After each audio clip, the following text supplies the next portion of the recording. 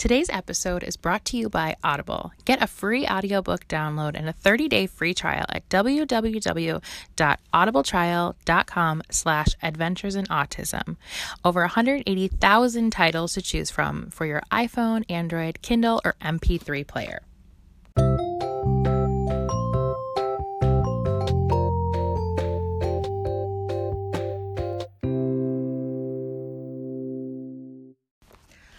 Hi everyone, welcome to Adventures in Autism, episode 58. I am Megan Carranza. Thank you so much for coming to listen. And once again, thank you so much to everybody who has supported the show and sent messages and written reviews, especially those Apple Podcast reviews.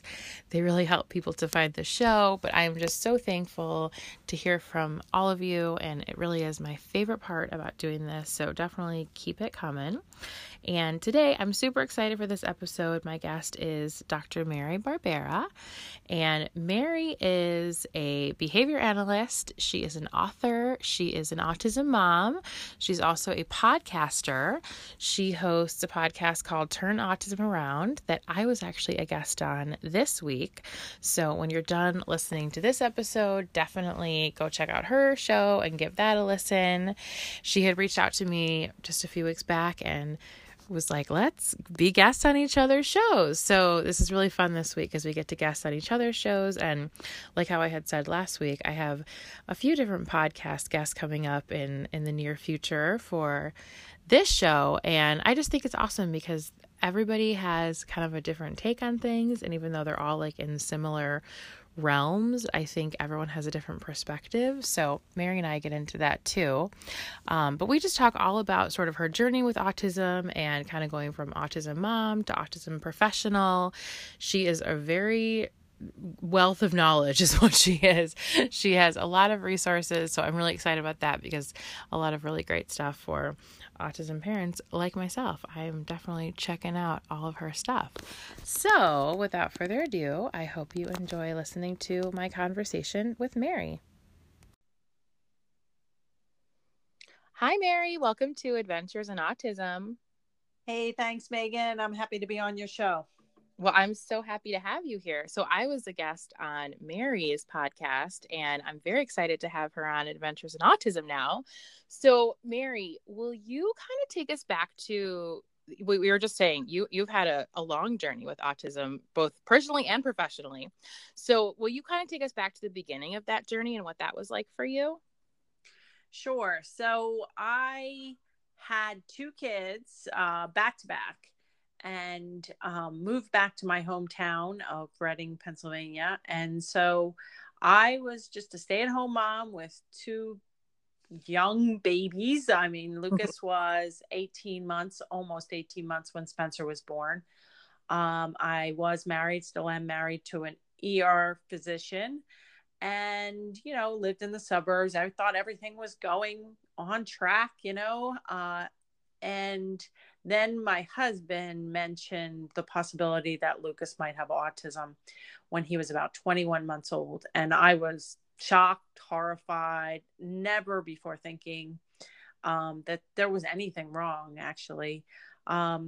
In hindsight, definitely, he started to regress around 12 months or 15 months of age, but I was pregnant with Spencer. So it was confusing. It was my firstborn son. I had a master's degree in nursing, but not a lot with child development. I wasn't a teacher or a preschool teacher. I wasn't around a lot of kids that I could compare to.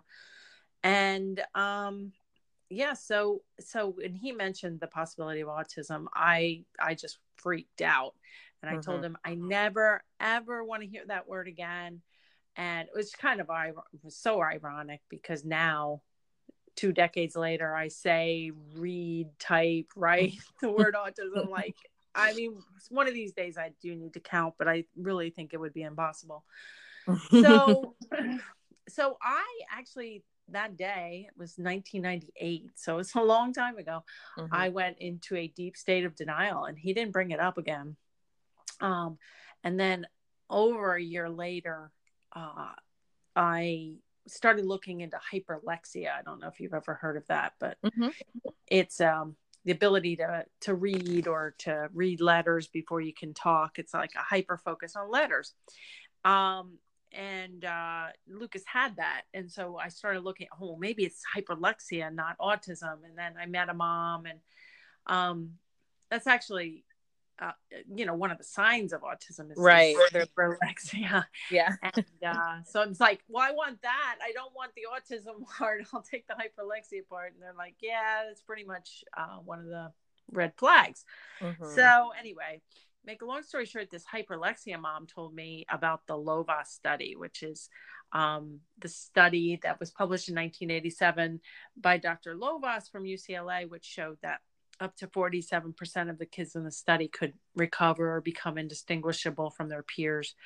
And so when I found out, and she even made the statement, Lucas wasn't with me when I met her, and she said, if they're recovering kids with severe autism, then, Lucas sounds like he just has a speech delay. So, you should look into ABA. You should look into autism treatment. So I did. Literally on the way home from that visit, I stopped at a bookstore and got Let Me Hear Your Voice by Catherine Maurice and read it cover to cover. As soon as I read it, I was like, oh my God, Lucas has autism. And I've been in denial for over a year. So then I felt like immediate, like, oh my God, I have to get on this. So I made an appointment in Philadelphia, and it took about 3 months to get in there. And so then the day before his third birthday, Lucas was diagnosed with moderate to severe autism. So, at the visit, that's kind of harsh, especially moderate to severe, because he was going to regular preschool without support. He was talking a little bit. He was in speech therapy. He didn't really have any self-stimulatory behaviors or anything. So my husband and I were thinking it was going to be mild autism. So the moderate to severe was kind of a little bit of a jolt. And then when I asked him about the recovery part, he was like, yeah, I haven't seen it in my, 20, 30 years as a developmental pediatrician. I haven't seen it with kids like Lucas that have moderate to severe autism. Like, basically, he didn't say that my denial hurt Lucas, but then it was like a double whammy. Like, oh my God, now I was in denial, and now I have to really get on this. So then 3 months after that, I was able to get intensive ABA started. So when I got ABA started, Lucas started to make progress. I really liked ABA therapy. I had been a nurse in the rehab setting, worked with multidisciplinary teams, worked always in the neuro field of nursing. So it made a lot of sense. Like, I worked with head injury patients, spinal cord injury patients. We had multidisciplinary goals, like everything kind of lined up. I was like, okay, we can do this. And Lucas made progress. And then I ended up in due process, which I don't know if you know what that is, but yeah, the court. Yeah, like educational court. And I ended up in due process when Lucas was 3, and it was my first lawyer who told me to become a behavior analyst. And I was like, again, like, huh? What's that? And then a few years later, I became a behavior analyst and started working through a statewide grant in Pennsylvania. And so I worked with hundreds of kids all across the spectrum. And so that's how I kind of transitioned into the professional world. So yeah, I've been a parent and professional for over 20 years now. Wow. That's amazing. Do you feel like your experience, like as an autism mom, I mean, it has to really affect your work as a professional? Oh, yeah. I mean, there is no way, the behavior analyst certification board has, an ethical code and avoid multiple roles. And it's like, it's impossible to take off that hat, like, ever. It's impossible to take off my RN hat or my advocate hat, because once you learn how to advocate for your own child, you're not just going to turn your back when that help can be given, and so everything I do is, I'd come home from learning at the Carbone clinic. I'd come home and I'd be like, all right, I'm going to try this with Lucas. And Lucas was a trooper, kind of always been an intermediate learner, if you will. And so I try out these procedures, and videotape them. And I published a study with my BCBA mentor, Rick Cabino, on using transfer trials to teach tax to Lucas. And that paper, has been, helped many people. Like dissertations have been written over that paper. And so, everything I learned with Lucas, I've really implemented better and better step-by-step procedures. Absolutely. Well, yeah, I think it just makes you better all around. Like you said, like the RN hat, the advocate hat. It's like you pull from all these different experiences and just like give it the best outcome that you can. Yes. Yes, Yeah. for sure. So tell me then, because obviously you do a lot within the autism community for your work. Tell me more about that, like your book. How did all that get going? Yeah. So I was working for 2003. I became a behavior analyst. Then I worked from that point to 2010 with this statewide grant. So I was learning all these techniques from like Dr. Sundberg and Dr. Carbone and all the great people who have done tremendously for the field of ABA and verbal behavior. And then, and also as in my work as an RN, I was like, pediatricians need better abilities to diagnose, to not falsely reassure people. So I started working through a grant for signs, which was to educate pediatricians on the earliest signs of autism. So I started working on like screening and so like literally I had this mom come and she had this son who was showing signs of autism. So I had to do like this screening tool and send in at the time, like a videotape. I mean, this is so many years ago. And, to get certified on the screening tool. And so she came over, I think her son's name was David, and he was 2 and he failed the test. So he looked like he was definitely going to have autism and everything. And she's like, what can I do? What can I read? And I at that point, this is probably 2005-ish. I was like, well, you could read Let Me Hear Your Voice, of course, because that was my Bible. But now, years later, with the Verbal Behavior Project, we were not doing strict discrete trial like the Lovaas way. Mm-hmm. You could read Potty Training in a Day, but I wouldn't do a 1972 version of Potty Training because it involves like punishment and those sorts of things. So like all these books that had kind of been my Bible were kind of outdated. Mm-hmm. And I knew better ways and there wasn't a book. And so I sent David's mom, I said, we're doing this free workshop for parents and professionals with this grant. You can come to that. Then I had to bring her back in for another assessment 4 months later. And by that point, she, David was doing so much better. And I was like, oh, it looks like, you really, that workshop really helped you. And she's like, oh my God, like within 2 days, he was talking like just from the stuff I learned. So I knew that everything to help kids was kind of in my head. And that's when I decided to write my book, The Verbal Behavior Approach, which has sold, it was published in 2007. So it's well more than a decade old and it's sold more than 50,000 copies. It's available in like 12 or 13 languages. And so I traveled around the world speaking about it. And at the same time, I left the project in 2010 and started working in the Birth to 3 organization in my area.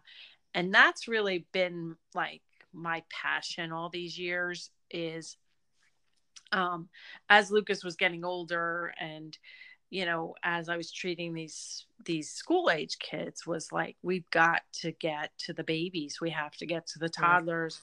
We have to not let moms and dads go into denial and spin around looking for treatment.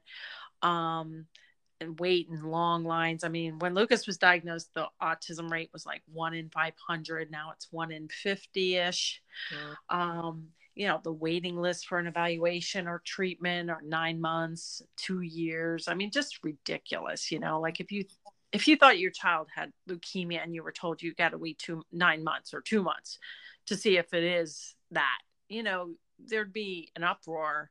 Meanwhile, parents are just waiting, which is just so heartbreaking. So anyway, so I went on and I developed step-by-step procedures. And now I have 2 online courses. One is called the Verbal Behavior Bundle, and that's for, a wide range of clients, or if you have children who are over 5.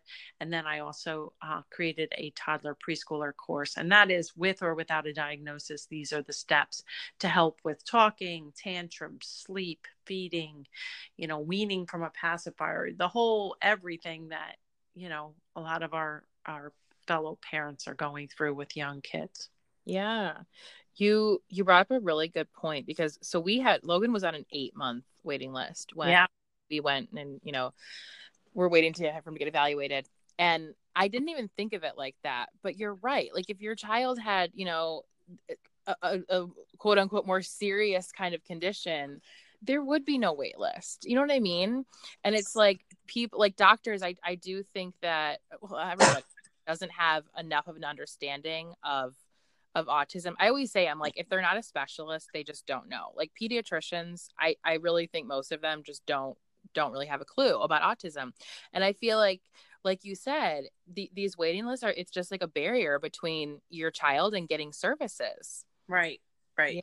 And then you have to, even if you do have a diagnosis, okay, well, where, there's so many different treatments. Okay. So usually developmental pediatricians or neurologists will recommend ABA treatment as the most evidence-based.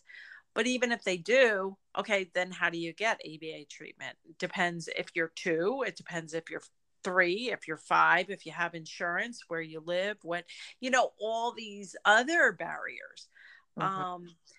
You shouldn't have to, figure so much out. So my online courses are literally just to teach the parents how to become the captain of the ship, how to do their own therapy, how to almost train the professionals too, to kind of get on the same page. I've heard horror stories of even, parents, okay, you get the diagnosis, that takes a year. You get insurance funding or funding from the government or whatever. And now that's another 6 months. Okay, now you got into this ABA clinic, which also had to wait. Now you have to drive an hour to the ABA clinic. And now the BCBA there that's doing the ABA at the clinic or overseeing the ABA doesn't have the same philosophy as, say, I would have. Mm-hmm. So they're working on colors before they work on things like requesting, or they're, and it's just like, so then you're like, okay, is this the right therapy? Should I use a different type? Mm-hmm. So many variables, and I see so many parents and professionals struggling.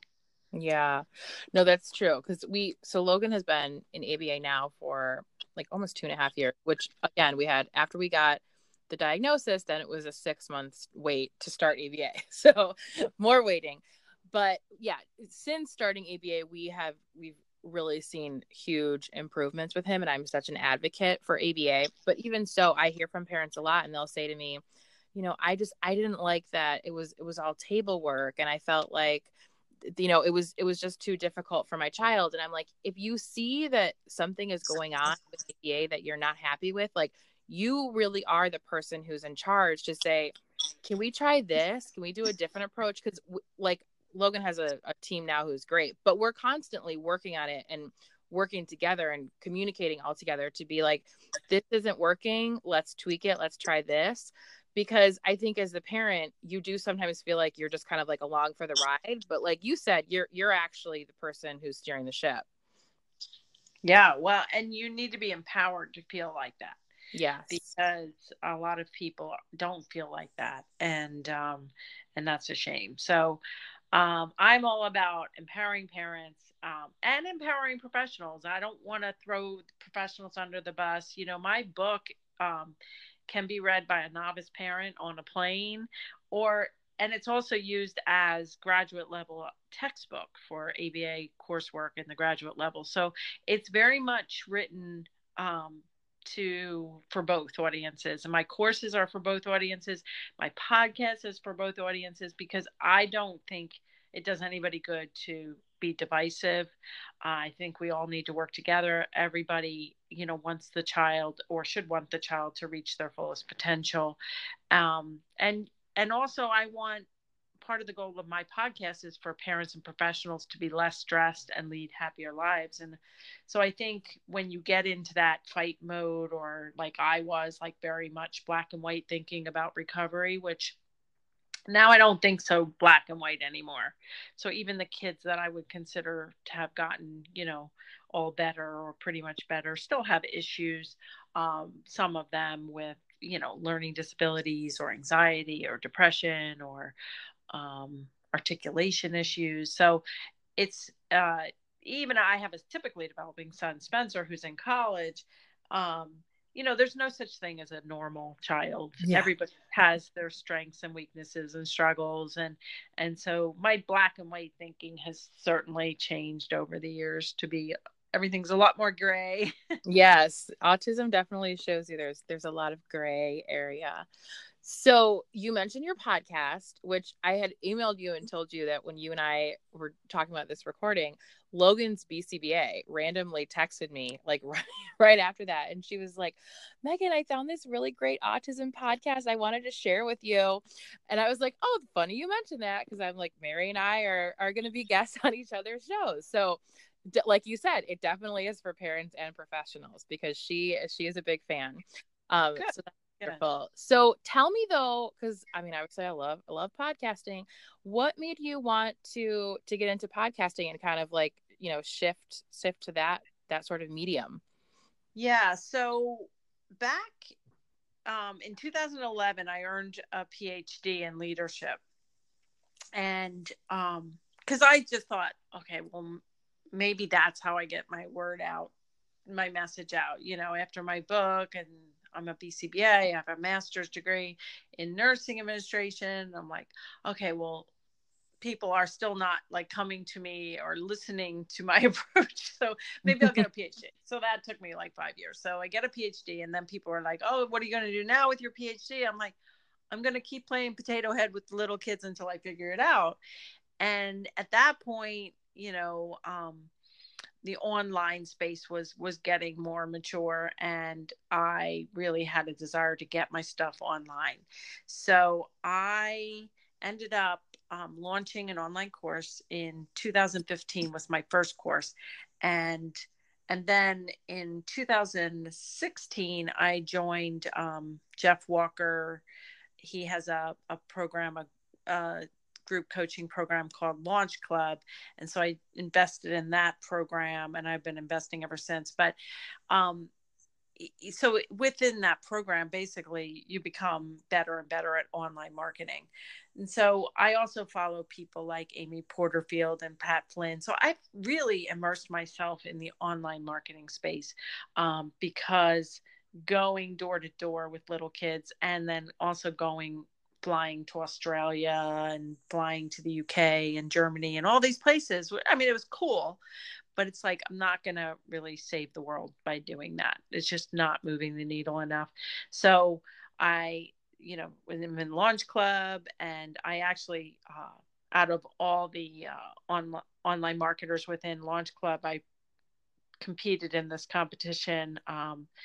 And I became the spokesperson of the year, and I won a mastermind with Jeff Walker and a cruise for my whole family. I took 15 of us on a cruise. So I won it. So I'm like an award-winning, I'm an award-winning online marketer basically now. And that's what I do full time. I have a full-time employee. I have 5 contractors.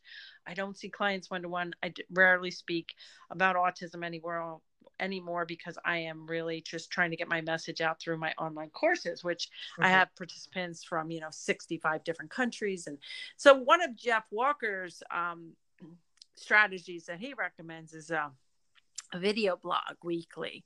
So I have been doing weekly video blogs since January of 2017. So again, it's like, all right. So, a lot of people follow me on YouTube, and if you want to follow me anywhere, just go on marybarbera.com/Facebook /YouTube I'm on all the social media channels. So I have, 25,000 subscribers and those sorts of things. So then I was thinking about a podcast, and I was thinking, well, maybe that will help me So I bought Pat Flynn's podcasting course, and I bought that in like 2017. I didn't do anything until I just started my podcast in January of 2019. But I used his course. But basically, it's turn autism around. And when I say turn autism around, that's not just, based on the Lovaas study and recovery. It's basically like turning autism around means to me is that each child would reach his or her fullest potential and be as safe as possible, as independent as possible, and as happy as possible. And that's my goal for actually both my sons, my typically developing son and my son with moderate to severe autism. So my podcast is just another extension. So I do a weekly podcast with professionals and parents. Sometimes I do solo shows, and sometimes I do interviews. Yeah, that's amazing. I mean, I feel like you yourself are just such a wealth of knowledge when it comes to autism. So a podcast is like a natural fit for you at this point after like the book and like the web series. Then yeah, I mean, I feel like podcasting now is amazing because even a couple of years ago, there like it was almost like more kind of underground, but now it's like everyone listens to podcasts. Right. And when I was looking in the fall of 2018, when I was researching to start my podcast, there really were no podcasts up and running. Like I know yours was up and running, but just barely, you know what I mean? Oh yeah. Yeah. And when I Googled, top podcasts, it was like all these podcasts that hadn't been running for years. Mm-hmm. And I was just like, oh my God, like there really needs to be there are a few good behavioral podcasts like Behavioral Observations, which I've been on, and Behavior Babe has one that I've been on, but I wanted mine to be very accessible to both parents and professionals. We don't talk like real, behavioral speak. I want everything to be super practical and super optimistic and light, and not heavy with all these acronyms being thrown around. Yeah. There's that always comes up on my show too. There's just so many acronyms when it comes to autism. Yeah, you brought up a good point because I felt the same way when I was just looking to listen to an autism podcast after Logan was diagnosed. I really couldn't find any, and the ones that I found were like out of production, so they were super outdated because I mean, like things are changing all the time. There's always new information. So not that I was looking for a show kind of like mine where it was really like mostly like parents just kind of talk about their experiences, but at the same time, like it's nice to know what's actually going on in the autism world today. So that was what really inspired me to start my show. But I love that there's so many more podcasts about autism now, like yours, that have different perspectives, because I feel like we all have different perspectives and they're all valuable, and it's like we can take something away from each one. Yes, definitely. Absolutely. Yeah. Well, Mary, thank you so much for coming on the pod today and for having me as a guest on yours. That was so fun. Okay, I know you shared, so people can just find you marybarbera.com. Yep. marybarbera.com. If you want to attend a free online workshop to find out more about joining my online course and community, you can go to marybarbera.com/workshop. As I said before, you can / anything to find me. I mean, or just if you can't figure out how to spell my name or you forget my last name, just Google Mary plus autism. I pop right up all over the first page. And the other thing is I've done almost 3 years of video blogs and almost a year of podcasts now and articles and all kinds of stuff over the years. So if you have an issue, say your child is not sleeping, or you think your child has a lot of like scripting or stimming or hitting or biting or whatever your issue is, if you Google Mary Barbera plus whatever topic you're looking for, I probably have done a video blog on it. And if I haven't, and if you think it would be a good one, just email me through my website and I will consider doing a video blog or a podcast on the topic. But more times than not, if you just Google Mary Barbera or Mary Autism Self-Stim or whatever your interest is, you'll find something related. That is a really great tip. And I know I'm going to use that, but I also am going to direct people to that because I get like a lot of questions about, like sleep or certain stimming or just kind of anything. And I am so not an expert. And I always tell people, I'm like, I will give you our experience, but that's really all I do.